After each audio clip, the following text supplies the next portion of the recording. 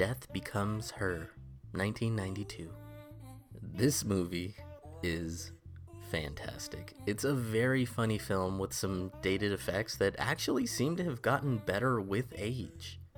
This is one of those situations where seeing the edges makes it more endearing than it should. Madeline and Helen are perfectly cast and work off of each other excellently.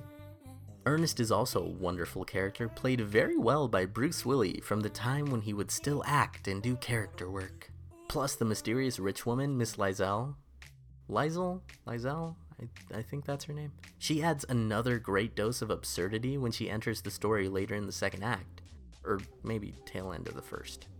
I'm sure I could define the acts better, but there's such a nice flow in this flick, especially from Act 2 to 3, that it's a little hard to define.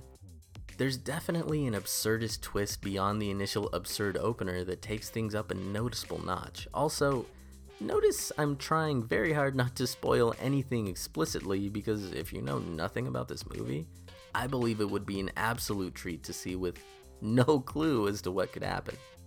I knew the twists going in and was still kinda surprised watching them unfold. There's also a great motif with mirrors, because vanity is a big boy theme here, and most of the shots in the movie have a mirror or some kind of reflective surface in them as a result, some of which are to great effect.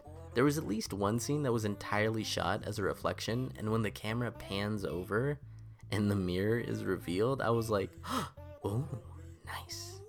There's also some fun religious imagery and allegory at play here that I quite liked. If you've never heard of this film, or heard of it but never watched it, go check it out. It is a bomber time.